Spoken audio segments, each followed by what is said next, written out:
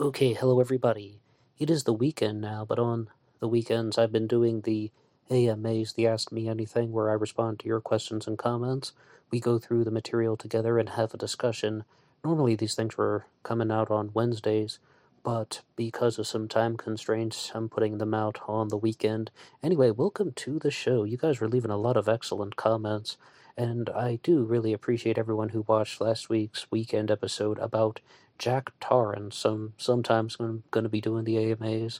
Sometimes I'm going to be doing the Zodiac Killer Debunked series. A lot of great comments came in on that one, and I appreciate everyone who responded. And as always, you can download this show for free at Launchpad 1. There's a link to that in the description box. And a great way to support the channel, in addition to just listening to some content, is to go over to Amazon.com and have a look at the book Killer on a White Horse by me, Nid Dahan. It's a novel, murder mystery, inspired by the Zodiac Manson connection, but it is fictional. And there is always the Teespring page. Feel free to have a look at some of the merchandise, and remember, being weird is not a crime. Now, back when I did that Halloween episode, I threw in an icebreaker question, and it was something that I heard on the show The Rational Male that was about, can you name a TV dad who is both a husband and father and not fitting into one of these three categories? The dumb dad, the beta male schlep. I really do think they said beta male schlump, but Colonel Red pointed out it was probably beta male schlep. Okay, the beta male schlep, or the borderline abuser. And the examples that they give, the dumb dad is like the Homer Simpsons or the Peter Griffin from Family Guy. And I brought up the point about how Anthony Anderson's character on Blackish is a good example of a beta male schlep, whatever that is. And but like the beta male father, where he's very emotional, gets his feelings hurt easily, and his wife does a lot of the traditionally masculine activities, and the borderline abuser, I think, speaks for itself. And the challenge question is, can you think of a character that is both a husband and a father, and also is outside of those three categories? Shaper Art responded to that challenge question by saying, Hank Hill does not fit into any of these stupid dad stereotypes, one of the best characters of all time. And I think that's an excellent response, because even if you're going to look at something like, is Hank Hill a borderline abuser? You have to say no. Is he low in trade openness and not accepting of certain differences? Yes, but could you really call that abuse? No, I don't think so. I think this is an excellent response by Shaper Art. Of course, responding to that challenge question, I was thinking about Ward Cleaver from Leave It to Beaver, but I'm almost certain that it was intended to talk about contemporary or characters from the last 30 years. And I have a new challenge question for you guys as an icebreaker this week, because I was just listening to the radio and they were talking about creating a new music genre or just having a new labeling system called Cry Baby Rock. No, not emo, not pop punk, not certain types of alternative, Cry Baby Rock. And my challenge question to you as an icebreaker is, what is one band that you think belongs in that new music genre label? Cry Baby Rock. You can post your responses down in the comments section down below. Okay, now I would like to go to a comment from NPC Porky about the Zodiac Killer that says you should do Gareth Penn for the debunking series next. I personally despise the guy for what he did to Michael O'Hare, but he is among the worst of the worst suspects around, or do one of that guy whose daughter claims he would bring her with him while committing the crimes. Now, the woman is named Deborah Perez, and is she really worthy of a debunking episode? I mean, I think she goes into the category of someone who is a 100% fraud. Now, what's her exact motivation? I'm not sure. Is she a huckster, grifter? This is the woman who also claimed that she was the illegitimate daughter of John F. Kennedy, and she said that her father was the Zodiac Killer, and he would drive her to the crime scenes, and she would hear the gunshots when he's committing the crimes at Lake Herman Road and Blue Rock Springs. Is that really worthy of a debunking series? I know I'm going to sound dismissive, but she is a 100% fraud. She's not telling the truth. Maybe in her own mind, she is so deranged that she actually believes that it is happening. And that really is a mystery in itself. And I'm sure you guys have thought about this, looking at the Zodiac Killer and other true crime mysteries that we explore on this channel. And you're thinking, is this person telling the truth or not? And even if they're not telling the truth, well, what's going on? Are they crazy? Are they just really bad at their research? Or do they have some type of theory that they want to explore? Is there something that they're genuinely believing that they're trying to figure out and they're just connecting the dots in the wrong place? Because at the end of the day, there is a definitive answer about who was the Zodiac Killer, why were these crimes committed, are there credible solutions to the Z13 and the Z32 ciphers? And to respond to that final point, I think there are absolutely credible solutions to the Z13 and Z32 ciphers. We just haven't found them yet. Maybe it'll be until the end of time before people solve the Z32. Then they say that the fewer symbols it becomes more difficult, but with the Z32 cipher, there are only 3 characters that repeat. Just from memory, I think it's C, O, and the delta sign. I thought that there was a very high chance that those things were hoaxes for a long time. That, okay, the first one was a simple substitution cipher solved by Donald Hardin and Betty Hardin. They're not the Zodiacs, I assure you. Well, to the best of my knowledge, I don't believe they are. Anything's possible. But then I thought the 340 was a dud, it was a fake, it was a hoax, it was a red herring. There's no real meaning, that's why nobody can solve it. Hey, it turns out there is a solution to it. So, that gives us some room to explore the Zodiac Killer mystery in a new way, and almost certainly, if the 340 has a solution, the Z32 and the Z13 most likely have real solutions as well. It's just they're very difficult to solve. The fewer amount of symbols in a cipher, the more difficult it is to crack. Richard Grinnell did post something on ZodiacCiphers.com talking about a possible solution to the Z32, and again, just off the top of my head, what did he say? Concerns radians and 5 inches along the radians. Richard can correct me if I misspoke that, and I'll double check that at the end of the episode. I really should have double checked that before the episode, but I didn't know I was going to be talking about that particular thing just right now. It just came to mind as we speak. About the ciphers, though, there's something very interesting in the most recent conversation I had on the Zodiac Killer Interviews with the Experts series on the Zodiac Killer channel. I'm also the host of that program, and I was talking to Ann Penn, who is the author of What If, Golden State Killer Zodiac Solved, and she's exploring her suspect, Joseph D'Angelo. She believes that the Golden State Killer and the Zodiac are one and the same, and I'm going to be 100% honest with you. I do not agree with that.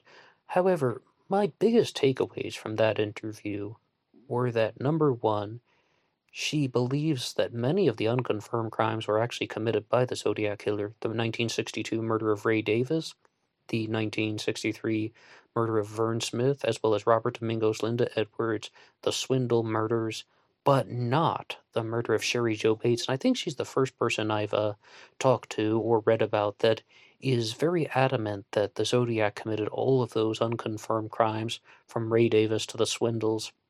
And yes, indeed, that the Zodiac is Sandy, the person who murdered Vern Smith on June 3rd of 1963, and then went on to murder Robert Domingos and Linda Edwards. And there's an enormous debate about that in the true crime world. Were those crimes actually committed by the same person, the murder of Vern Smith and the murder of Robert Domingos and Linda Edwards? But she did not include the murder of Sherry Jo Bates. She doesn't believe that that is genuine Zodiac activity. The point about the ciphers that I thought stood out to me was that she does not believe that David Oranchak's solution to the Z340 is correct. And I was like, well, what is the correct one? And she believes that Dirt Poor Richard's solution to the 340 is the correct one. And you can go over to his channel, Dirt Poor Richard, and watch how he solves the Z340. And that was something that Ann Penn pointed out, that he walks you through it in a very easy to understand manner. I also did a response to his video, and I was communicating with Dirt Poor Richard about how he saw the Z340. We corresponded a bit, and I did a response to his video on that exact subject. A lot of people, though, came away thinking that I believed that his solution was correct and Orange Shack's was wrong. I said that I thought his was better, and they misinterpreted that line. No, I believe that David Oranchak, Ural Van Eyck, and Sam Blake have the correct solution, but with Dirt Poor Richard's solution to the Z340, it has clues that we can explore. All it really says in the Oranchak solution, which again I do believe to be the correct one, is that I'm not afraid of the gas chamber. That wasn't me on the TV, which brings up an interesting point about me. And then it goes on to say that I now have enough slaves for my life in paradise, slaves, paradise, death. Ian Penn did point out, though, that that final line seemed really bizarre, where it says slaves, paradise, death at the end of the 340. But I'll read to you Dirt Poor Richard's solution to the Z340 cipher. I feel bad. I'm Evil D. I felt like I needed killing. It's code I like. I roll tab.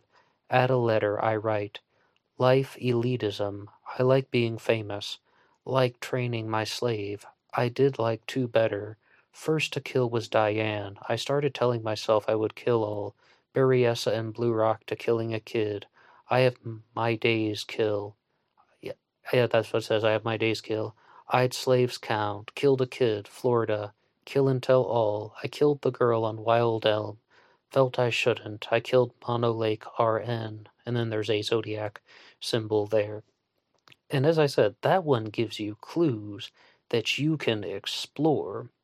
But the FBI has signed off on David Oranchak's solution, as well as Jarl Van Eyck and Sam Blake, who worked on that, and I do believe that that one is correct.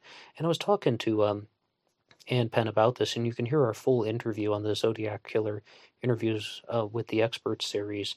And I was like, well, who did the Zodiac murder in Florida? Who's the girl on Wild Elm? And, it's still somewhat of a mystery.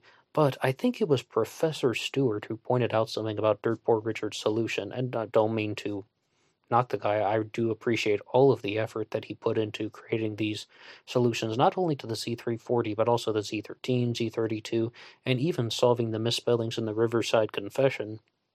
But I think Professor Stewart said the Z340 here contains too many words that are not completely in sentences. And even though the Zodiac Killer misspelled a lot of words, he tended to write in full sentences.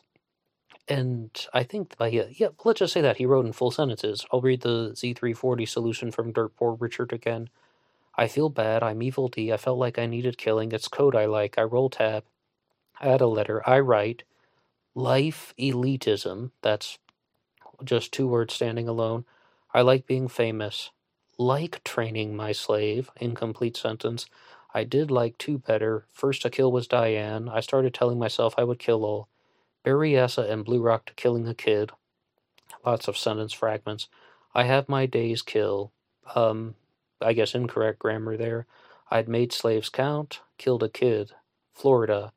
All kinds of disconnection there. So, and it goes on for a little bit, but I can definitely understand where somebody like Professor Stewart was coming from. I mean, and as I said, the FBI has signed off, so perhaps David Oranchak, Jarl Van Eyck, and Sam Blake did get the correct solution, and I know some people want to keep the mystery going, and people are going to have their doubts, and Blaine actually was someone who called out both Oranchak and Dirt Poor Richard, saying that neither one of them solved the 340 correctly, and he will reveal a new solution to the 340 cipher. Some people just cannot let the mystery rest, and so on. So, last Friday, for the Anything Goes segment, I did an episode which was in a completely different fashion. I asked you guys the question. It's called, Who is the best true crime YouTuber? And a lot of you guys said, Black Box Online Radio, you are all awesome. I mean, double awesome. But we had some responses to that one. First, Jennifer Wise says, Kendall Ray is so-so. In my opinion, she makes lots of mistakes. I'm really not sure about that. I watched one video about her that ZodiacKiller.com sent me about just that. The Zodiac Killer and Gary Francis post a couple weeks ago when they claimed that they found the Zodiac Killer, the Case Breakers. And this journalist named Dale Julin claimed that they had solved the Zodiac killer mystery. I watched my first ever video from Kendall Ray, first one I had ever seen.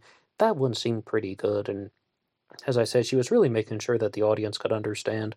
But I'll take your word for it there, Jennifer. A lot of you guys responded to that challenge question by saying Stephanie Harlow is the best true crime YouTuber. I absolutely love Stephanie Harlow stuff. I watch her channel very frequently. And Teresa Carter, though, has something to say about that. Stephanie Harlow has the best true crime channel that I watch. I love all of Stephanie's detail-oriented research put forth into every true crime episode.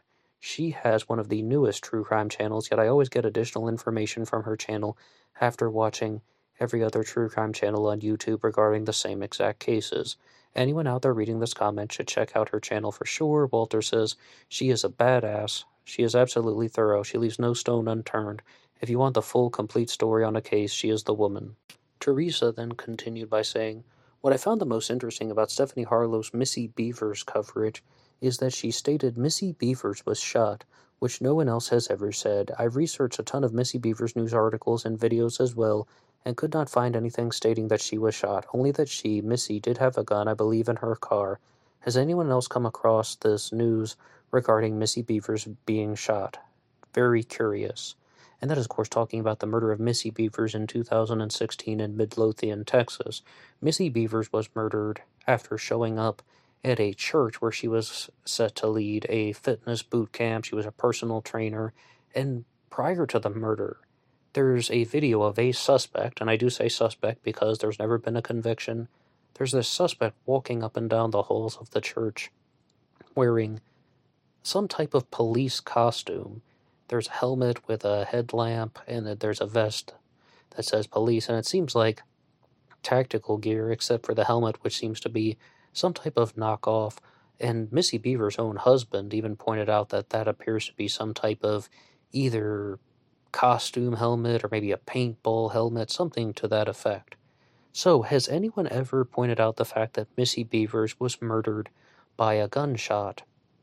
I first learned about that from the comments section on YouTube. Somebody pointed out that it was in one of the case file documents, and then that case file document made its way onto the Lorden Arts channel. I've heard John Lorden talk about that. Now, Missy did have a gun, and it was in her truck because somebody else later on wrote a comment in on Black Box All Night Radio saying Missy Bevers was murdered by a gunshot, and it was with her own concealed carry.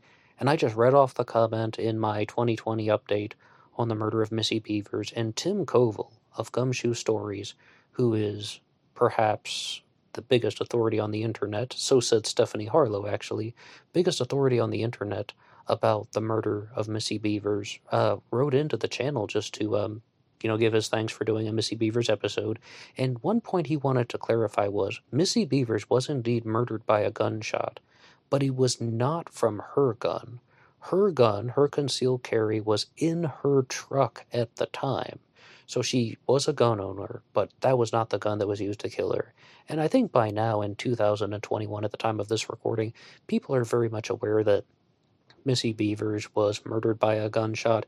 It must have been pure disinfo that was going out in the news, because you had the very famous news clip of Nancy Grace talking about, I'm not going to do the Nancy Grace voice I was about to, but she was killed by puncture wounds, not stab wounds, because you see the alleged perpetrator in the church, using what appears to be a hammer of some sorts, or, was she killed with the sharp side of a hammer or a pick?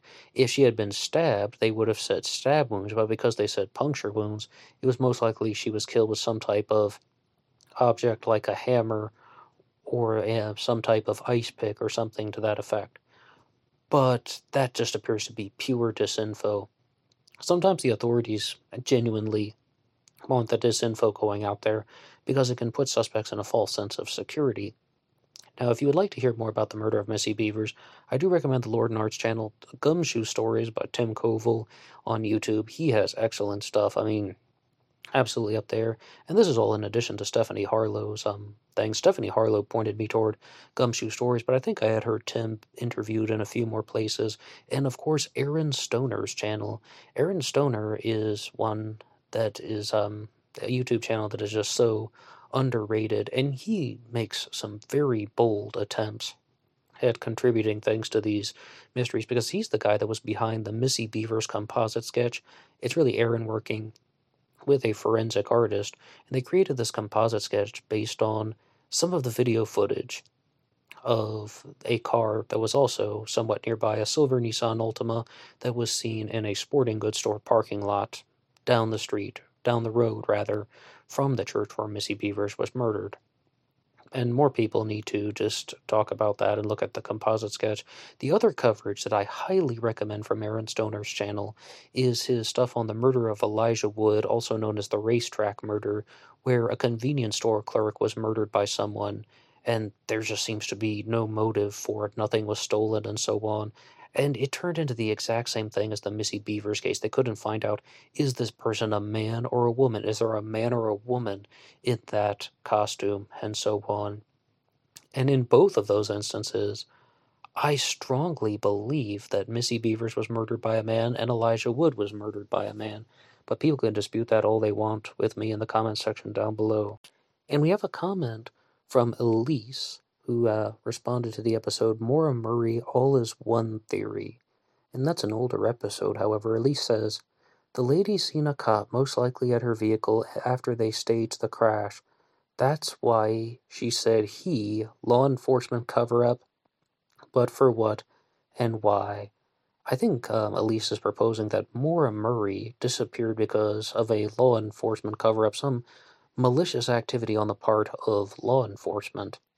And I talked a lot about Maura Murray in 2019 as well as in 2020, and I confess to you guys that I am a little bit rusty on those details as well, but this theory has been widely discussed, that the reason why Maura Murray disappeared was because of illegal activities by the responding police officers.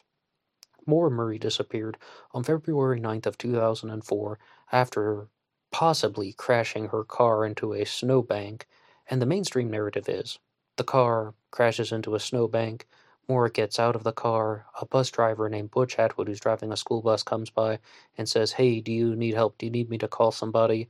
Maura says to him, no, I already called AAA. Butch Atwood knew that wasn't true because there wasn't cell service in the area, so he drove home and he sat in the school bus for a while doing some paperwork, and he may have gone in the house first and talked to his wife and then went back to the school bus to do paperwork because that's what he normally did. And his wife Barbara gets on the phone, and the police are asking her, okay, the 911 dispatcher, is asking her, okay, where's the girl now? And Barbara says, I have no idea where she is, and Maura was never seen again. Now, what is the law enforcement theory in the disappearance of Maura Murray? I had one episode discussing this on Black Box Online Radio that I recorded in about 2017. It was like 7 minutes long, and I accidentally deleted it. And I called it the wildest, craziest theory in the Maura Murray mystery. And that is that Maura's car broke down on the side of the road, and a police officer came by to help her, and that she was assaulted, beaten, raped in the snow, and then the officer hid her body in the trunk of his car. That was a real theory that people were discussing from time to time. And I think that Elise might be pondering some things about that. I just think that that is too far out to truly explore. But here's something else, though, about the police cover-up theory, because this happens in a couple different ways. The first is that Maura was never in the town of Haverhill, New Hampshire, driving Route 112, going around that curve, that it wasn't even Maura Murray who was involved with the car crash. And multiple people have written in trying to persuade me that Maura Murray wasn't the driver, that that wasn't her behind the wheel, it was all staged. You heard Elise say that in the comment there. It was all staged and law enforcement is responsible. There are two big problems with that. The first one is that the search dogs lost her scent 100 feet from the crash site, which means that there is evidence that she was in Haverhill, New Hampshire. That isn't, 100% certifiable proof. I mean, also Butch Atwood's witness sighting of Maura Murray, he has passed away, but there is evidence that Maura was in the state of New Hampshire. Now, did law enforcement crash her car? Did somebody else just pull Maura Murray's car over to the side of the road? You have the same problem with the tandem driver theory that was pushed by he who must not be named. The guy who wrote the True Crime Addict book, we don't say his name on this channel, but he wrote a book called True Crime Addict about this, and he was talking about the tandem driver theory that Maura Murray intentionally crashed the car and then she ran off to Canada. Whether it's someone staging the accident or it's Maura staging the accident herself, why do that in one of the most well-lit, populated areas along this back road in New Hampshire when you had total darkness on either side of you, 500 meters that way and 500 meters that way? I mean, the whole point is they could have found a much more secluded area to stage the crash instead of having an enormous amount of possibilities for witnesses to come by. Why do that? Partnered with the fact that, as I said, witness sighting, search dogs, that also suggests that there was a real crash by Maura, or that her car genuinely went off the road. Now, was it the car actually still drivable? Most likely, yes. It's just there could have been a short malfunction that I don't want to get into right now. The podcast 107 Degrees has explored that in depth. Aaron and Ethan, big shout out to them. They did a lot of great work on the disappearance of Maura Murray, 107 Degrees. And of course, you can visit the Missing Maura Murray podcast. Just skip over the episodes with Hugh Must Not Be Named. And then, one final piece of rebuttal to any type of person staging the Maura Murray crash scene. A rag in the tailpipe. There was a rag found in the tailpipe of her car. That rag came from the emergency kit in the trunk of Maura Murray's black Saturn. How would somebody have known to put that there? I mean, why is that there? Now, you can debate this with me all you want. You can tell me why you think there's a rag in the tailpipe of the car. I've heard every theory under the sun. Some people think that it was genuinely there to help old rust bucket cars get a little bit more pressure in the system. Or some people think that it was put there as an intentional sabotage. Or then, there is the other final possibility, which I do believe, and that is that Maura Murray's black Saturn had this problem where when the car was in park, smoke would continue to come out of the exhaust pipe. So I learned about this from 107 Degrees, something they brought up, but I do agree with it, that Maura put the rag in the tailpipe herself, not to force it down there to give engine pressure or anything or whatever, but it was meant to just keep smoke from pouring out of the exhaust so no one would draw attention to it, so no one would be suspicious, so the car wouldn't draw attention to other people, is what I really should have said. That's what I think that is. I don't think it's anything outrageous. I don't think it's a sabotage. And I don't see that type of behavior coming from someone who staged the accident. I see that coming from Maura Murray herself. Now, here is something that I find much more difficult to explain, and this comes from the researcher Guy Parody, when he stated that Maura Murray's car had the damage that was inconsistent with hitting a tree and inconsistent with crashing into a snowbank. The damage on her car came from going under a larger vehicle. Now, I said that this law enforcement cover-up takes many different theories. One theory is, did I say that this theory takes many different theories? Excuse me. This theory takes many different forms. I could have also said this theory takes many different shapes, but no, this theory does not take many different theories. This theory takes many different shapes, forms, and theories. No, just kidding. This theory takes many different forms. And that is that Maura Murray was involved in a car accident with the bus driver, Butch Atwood, that either he gently backed up his car and hit her hood, or that she may have gone under his car at a very slow speed. Guy Parody said this came from a vehicle larger, like a vehicle that's higher off the ground, such as a truck perhaps, or maybe even a school bus, backing up and hitting Maura's car. Maybe she was parked illegally or something. And then Butch Atwood was on very good terms with a police officer named Cecil Smith, even to the point where it's rumored that they were drinking buddies, but any connection between the two of them was denied, or they just like, even Butch Atwood's widow, Barbara, denies that that happens, or she hasn't shared a lot about that. She's interviewed here on YouTube on Jason Haybert's channel. And that Butch Atwood was covering for some member of law enforcement who did just that, abducted Maura and did something to her, ending her life. And that sounds like one of the more heinous and sinister ends to the mystery of what happened to Maura Murray. But can you see how people would put that narrative into fashion? First, Maura and Butch get into this small auto collision, and he says, "Hey, I know some people at the police department. We'll file the report, but nothing bad will happen to you." And they do that, and then they even decide to move the vehicle to a more suitable place so it's not blocking the traffic or something. And then that officer abducted Maura Murray, and that's where the event took place that ended her life. In that narrative, I can comprehend it. I can follow it. Not this whole thing about she was never in the town in New Hampshire at all. She was never in Haverhill. She was never driving Route 112. That stuff I can't comprehend. And if I can be 100% honest with you guys, I don't believe that it's accurate. The other one, well, I'm somewhat open to it, of course. I mean, this is an unsolved case.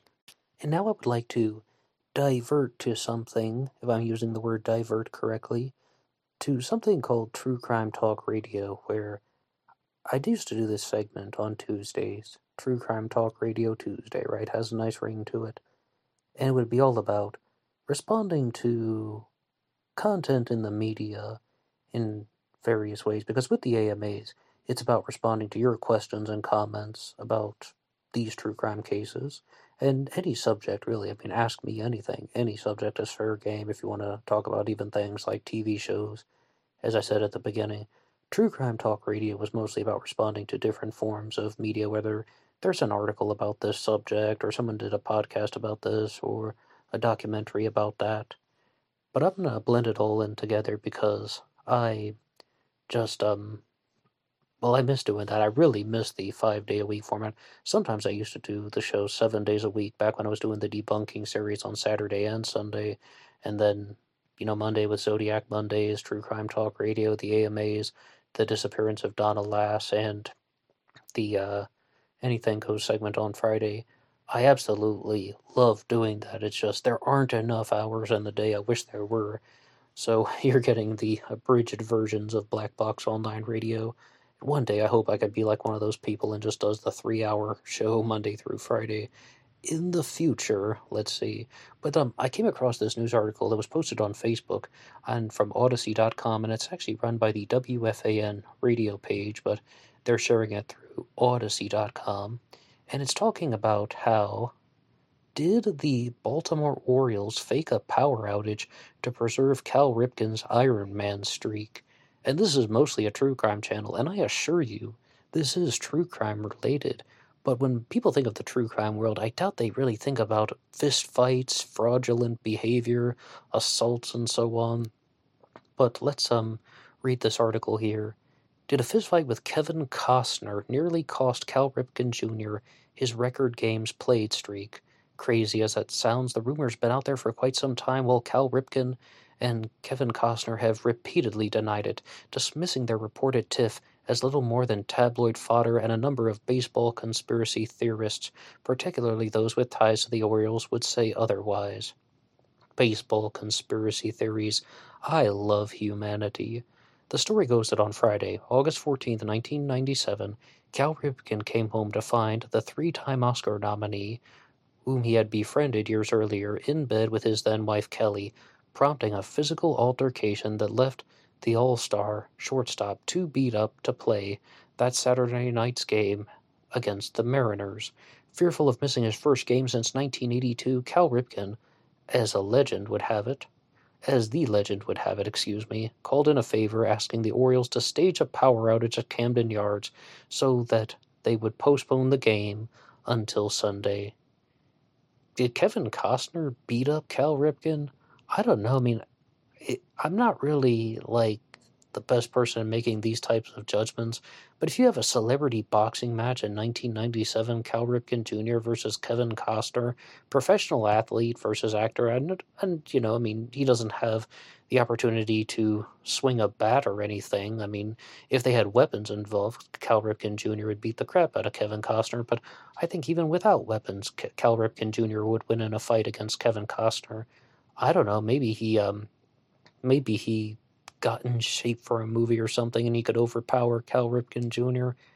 This is a weird story. If true, not only would that tarnish the Hall of Famer's squeaky clean image, but it would also raise questions about the validity of his record streak of 2,632 consecutive games played. Well, as far as the squeaky clean image, I remember something. Back when Sammy Sosa got in trouble for playing with a corked bat, and he was suspended and fined, and his response was, "I'm only getting singled out because I'm Latin." And I'm like, I don't know if people really use that expression in English because you're Latin, Latino, Latina, Latinx. But I don't remember anybody being discriminated against for being Latin. Okay, firstly, Sammy. And also, a sports reporter said, "Now look here, if this were Cal Ripken Jr., he would have been suspended too," meaning that Cal Ripken Jr. was someone who had a squeaky clean image in Major League Baseball. But let's go here. So, Cal Ripken Jr.'s Iron Man streak was ended by his own volition a year after his rumor spat with the Field of Dreams actor. Sam Dingman and Mac Montendon, both lifelong Orioles fans, set out to find the truth in their new podcast series, The Rumor, which debuted on the Blue Wire Podcast Network on October 25th. Dingman and Montendon began investigating the Ripken-Costner rumor over a year ago and will release their findings over 5 or 6 installments with new episodes dropping each Monday. If you're truly curious about that, you can listen to this podcast, The Rumor, and I'm in the category of I'm extremely curious. Would I listen to 6 podcast episodes, even if they're like 30 minutes apiece about it? Probably not, because, I mean, I absolutely love baseball conspiracy theories, even though I don't know too many of them. I would listen to a whole show on baseball conspiracy theories. We're talking about hour-long episodes. If it's only devoted to this one, or out of all the aspects of conspiracy theories of the true crime world, you're going to zone in on this.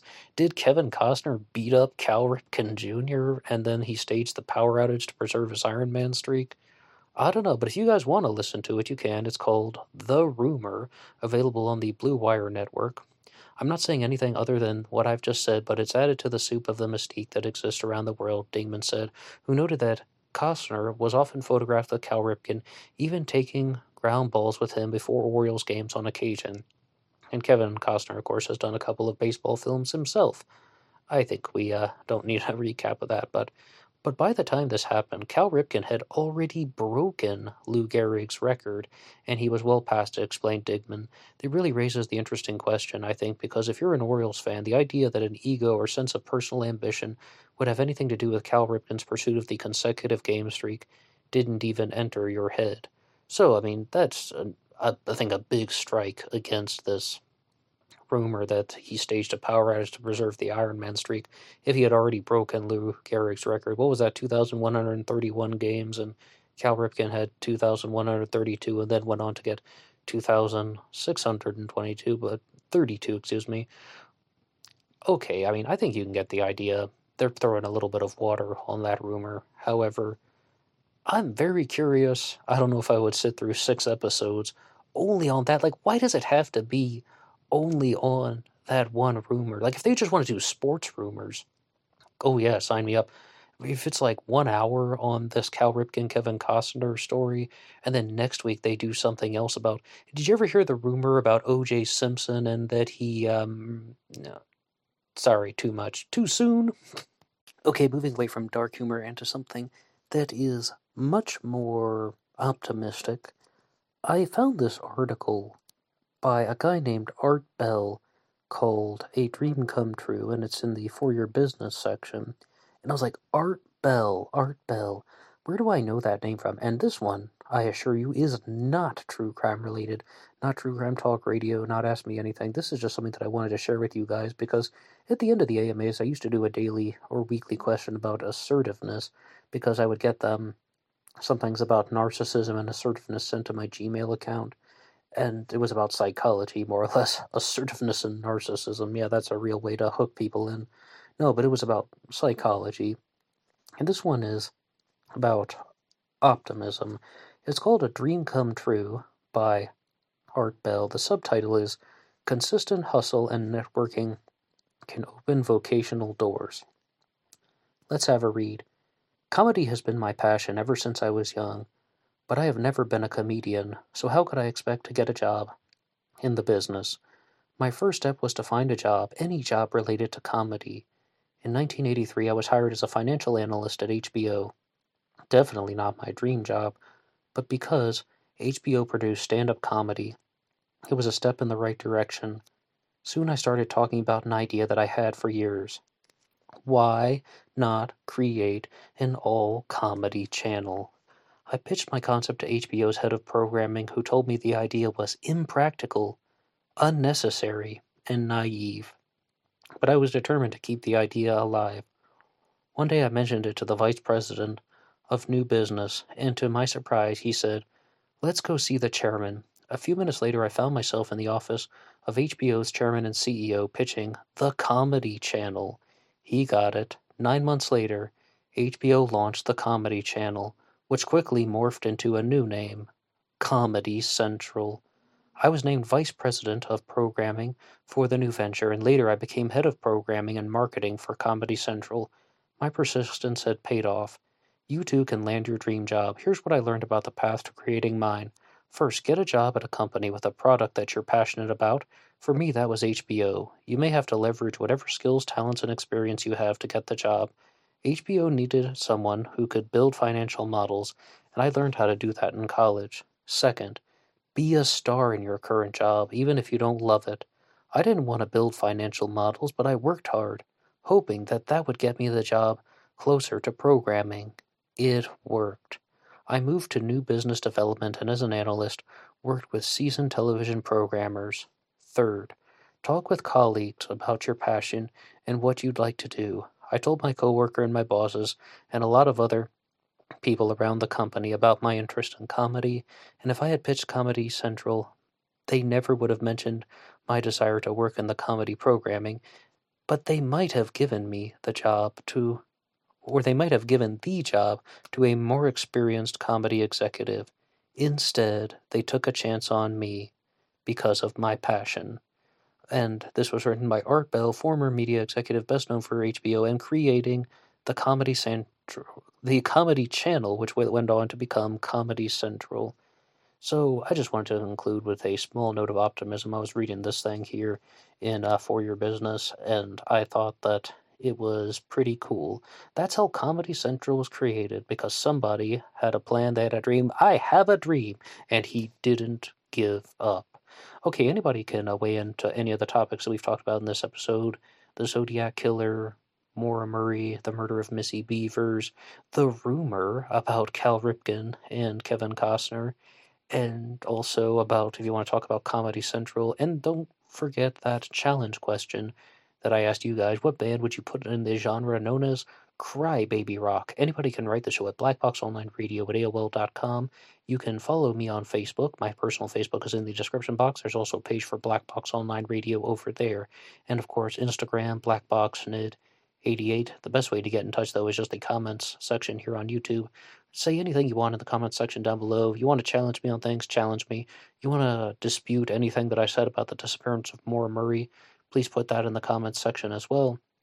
And what do you think about this rumor with Kevin Costner and Cal Ripken Jr.? And I swear I would think that Cal Ripken would win in a fist fight between the two of them, but maybe Kevin Costner could surprise me. After all, he was the postman. I mean, okay, that was the moving on. Okay, so anybody can write the show at those places that I just stated, and I will see you over there on Instagram for the bonus podcast. Until next time.